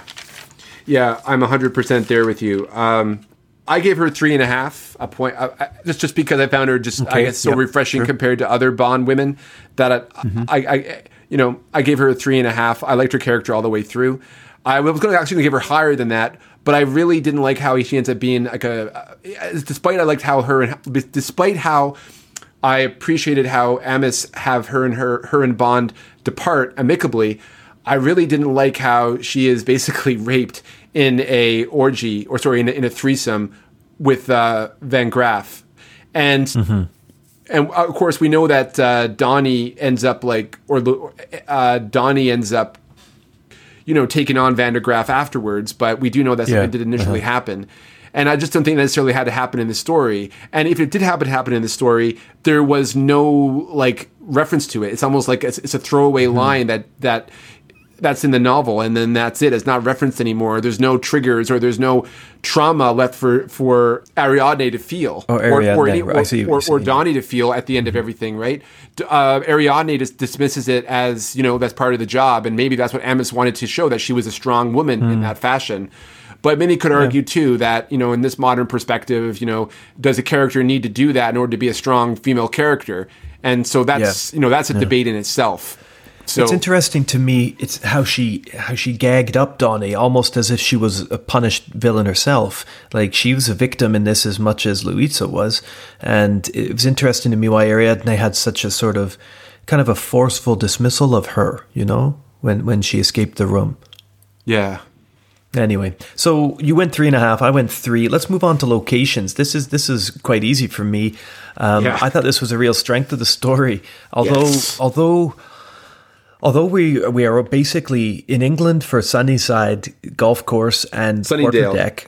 Sunnydale, for Sunnydale Golf Course and Quarterdeck. The story takes place in Greece exclusively. We got the open ocean. We've got Athens, Varanasi. It's fictional, but it's enough real life to certainly appear believable on the page. We know that it was at least in part based on a trip that Kingsley Amis took with his wife in 1965, a couple of years previous to writing it. It wasn't just a backdrop for me in this story. I found it was a real tangible spot, and I did enjoy the linger factor that we talk a lot about lingering, Josh, in settings, and I felt like here we did it, and I liked that. I did have a problem, though, with interior spaces. I like my interior space decoration. They were vague. They were vague. They were vague and a little underdone, so I can't go full marks with this. But I could not visualize Colonel Sun's house at all. I just couldn't visualize it. It's like there's a cellar, even when Bond and goes there's on a room, yeah. And then there's cliffs. Where exactly is Van Richter on top of the house firing his mortar, or is he on a ridge? Like, to me, it was on a ridge next to it. Yes, you're absolutely right.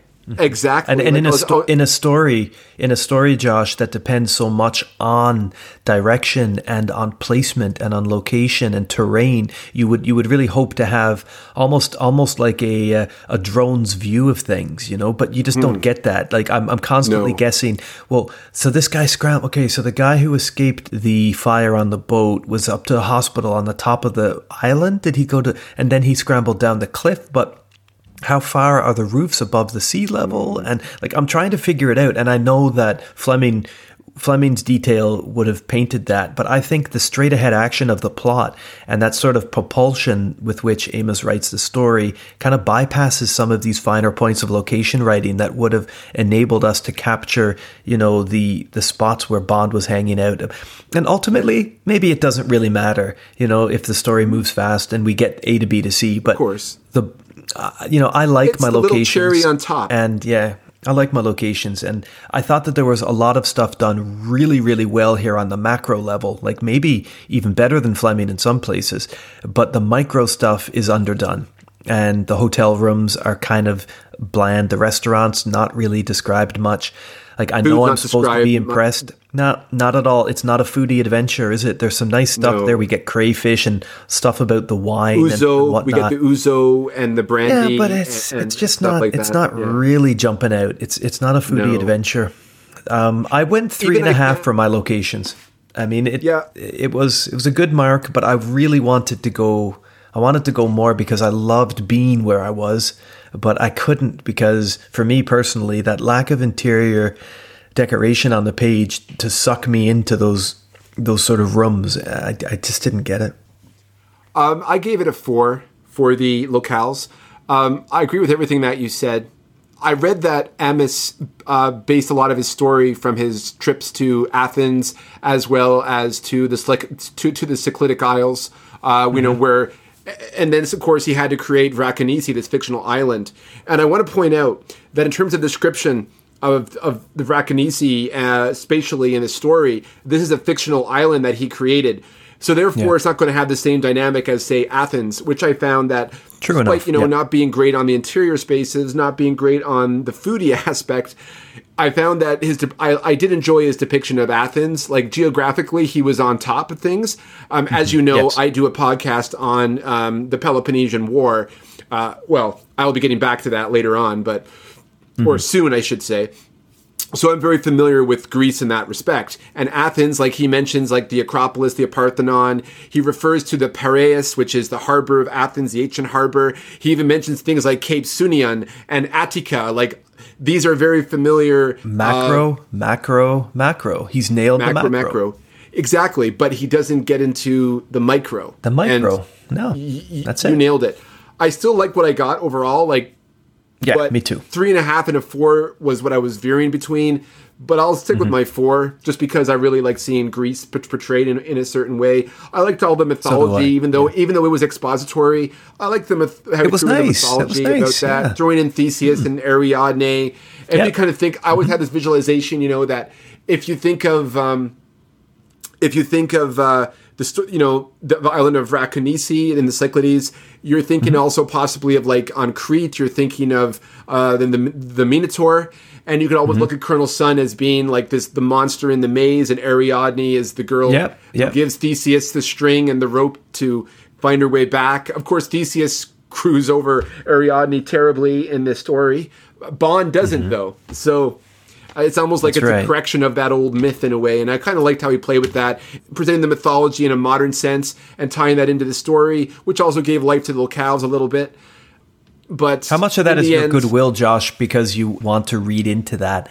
How much of it will be over a reader's head who's just picking up this story and doesn't know a lot about Greece? Exactly. Hence why I veer between 3.5 and a 4. So I'm just going to stay with my 4, but at the same time, if you're I think every Bond novel, if he goes to different locales, you're going to find a part of those novels very interesting to you because you've been there and you're familiar with the culture and the history. But then again, you also have to kind of streamline it for everyone else so that they can also feel it. So they can also enjoy the food not just the drinks and not just the food, but also, the spaces in which they go. And you don't want them to feel like, that every scene in this book is just like a matte painting in the background.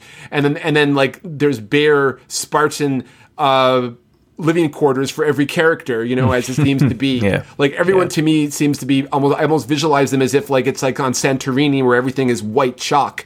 And it just kind of feels like they're all in these white chalk rooms and there's no there's no decor, there's no kind of mise-en-scène to suggest characterization or any sort of symbolism or anything like that. It's just as it is. And it's a travelogue, yes. That is in the Fleming tradition, but to me it's lacking something. And I think you nailed it right there.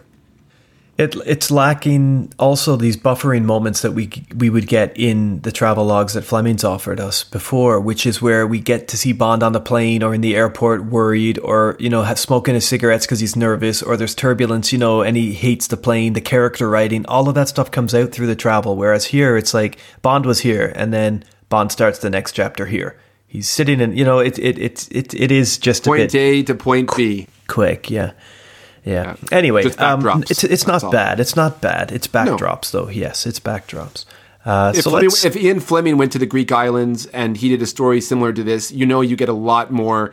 There'd be a lot more stuff to, sink your teeth into in this story if that was the case. Mm-hmm.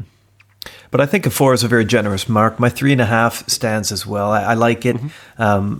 He's not bad at writing places. He bypasses details that I think some of the more subscriptive fans would really like to have. I think that's maybe that's just it. What about equipment? To me, this was a bit like Skyfall, Josh. You got a radio transmitter and a gun. You got to rely on your wits. And that's grenades and a Thompson submachine gun, a knife. Well, he gets lucky to have those. He didn't go in with them. I mean, he gets those because Litsas has a personal armory. Yeah, exactly. And he doesn't get them because he chartered the boat. No, he doesn't. But he still ends up, having those tools at hand, and it's very basic. And we use them. Very stripped down, very basic. No Q branch to help him out here. He's just on his own, and I think the equipment lends to the uniqueness of this particular Bond narrative, of the raw feeling of action this story gives, that kind of made it very exciting, despite flaws in character and in the plot. It was cool. This element was very strong for me. I liked kind of like this the pared down Bond in this. It was nice because we weren't waiting for when's he going to use that gadget or what's he going to do with that tool, and that was cool. Like we just got to see the action Bond, and this is like a good Dalton action Bond. Like there is a lot of that Dalton feel to this story. And it's also interesting in context of what you said about that stripped down equipment, that so much of the story is spent, at least from the Allies' point of view, in fear of atomic war. And then it turns out to be a trench mortar. That's kind of like a moment too. Yeah, there's interesting, and this seems almost like he goes back in time a little bit. He brings in communists and Nazis and goes back to World War II weaponry. He was really almost going back to not just World War II, but World War I here. And I have to admit, Scott, I struggled with this particular ranking because I gave it a 3 because if you compare it to other stories, the equipment's a lot more interesting. And this one here, it's basic, but it works for the story as well. But I guess they were effective in terms of the narrative, even though they got captured near the end before the climax. So they didn't really even use those weapons in a sense. Yeah. So that's right. I don't know. You're right to struggle. I struggled how to review this. You think about a story like Moonraker, right? Like Bond uses equipment there, like the fire, it's the flame, the little mini flamethrower, right? Isn't it? When he's locked up and he burns the ropes. You've got then you have more bombastic use of technology in stories where Q Branch has a real hands-on thing. But here, it's just Bond on an adventure. It's more like a short story feel, Yes, not like it's like an extended short story feel, or like a novella or something along those lines. Yeah, Bond's not relying on Q Branch because the motivating incident is just quick and get out there, But it is, at the same time, interesting that Q Branch didn't have more of a hand in this scene, seen as Bond. Well, then again, they're chasing the kidnapping and they're moving as quickly as they can. So they're not really setting this up as a mission and here's all your stuff you're going to need and meet your point man here and he'll sort you out with what you need. No, it's just Bond's going to get caught. That's what he's doing. He's traveling to Athens to get captured by the bad guys who will lead him to M, right? I mean, that's the whole gist of it at the start. So perhaps going with all sorts of equipment, I don't know. It's just weird because he is at the same time given Thomas's connection, the Welshman who's head of Station G. You don't even anyway, really see, it's you odd. Just hear about him. No, you don't even see. Yeah, you hear about him, and then he gets burnt out in a fire. It's just kind of sad because he seemed like an interesting character the way he was at least described to us. Yeah. But I mean, Or would you consider equipment. the Altair? Would you consider the Altair equipment? It is. I mean, it's a ship, so standard. Yeah, it's no Wavecrest though, is it? No Wavecrest. But I also, too, I mean, okay, so we have the pistol, the knife, the Altair, the Lee Enfield rifle, Thompson submachine gun. But you also have, of course, the torture equipment that Sun Yeah, uses. the torture equipment. Yeah, The skewers. If we bring that in, Yeah, that's true. I think 3.5 for, I think it's a fair marking overall, I think, for the equipment. What did you give it? I gave it a 3 for much the same reason. I didn't really know like where I liked it. I liked it that Bond had to rely on his wits, and I liked that the grenades came into play, where he burnt out the engine in the boat, and he did he even use the radio transmitter? I can't even recall. I can't recall either, no. That was a bit of a false lead. Because the cavalry doesn't show up at the end, they resolve the situation Yeah. themselves. That's right, yeah. It's just not a story that people who like equipment or gadgets are really going to get off on. It's not, I would say, if you're a fan, if you haven't read any of the Fleming novels and you're a fan of the Bond films, you probably wouldn't enjoy this story as much Yeah, as, that's say, someone that's a good shout, yeah. like as someone who has read the Bond novels or prefers more sort of like more spycraft, realistic spycraft in their spy stories. Yeah, this is a quick reactionary driven plot that happens from impulse to impulse. This isn't really like a mission, and Bond is just seat of his pants movements here, and he's getting lucky. And that was one of the things I think in summation that I might say about Colonel Sun, that I find it interesting that there's a real mixture of bad luck, if you think of like Arensky's involvement and how that showcases the position of the boat. And good luck here with Louisa and Lohman's support at the end turning.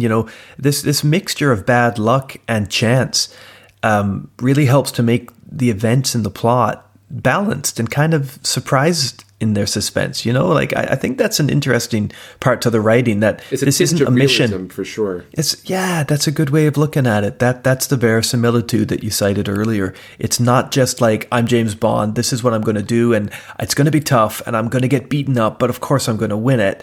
He doesn't go in there and execute A to B to C to D and get beaten up along the way, but cross the finish line. He just moves from A to whatever's next, and that turns out to be B, and it is very like seat of your pants type stuff. And I think you're right. If you're a fan of the movies that have the gadgets and the sort of set piece stunts and plans and narrative that sets you up for the long haul, this will not impress you much.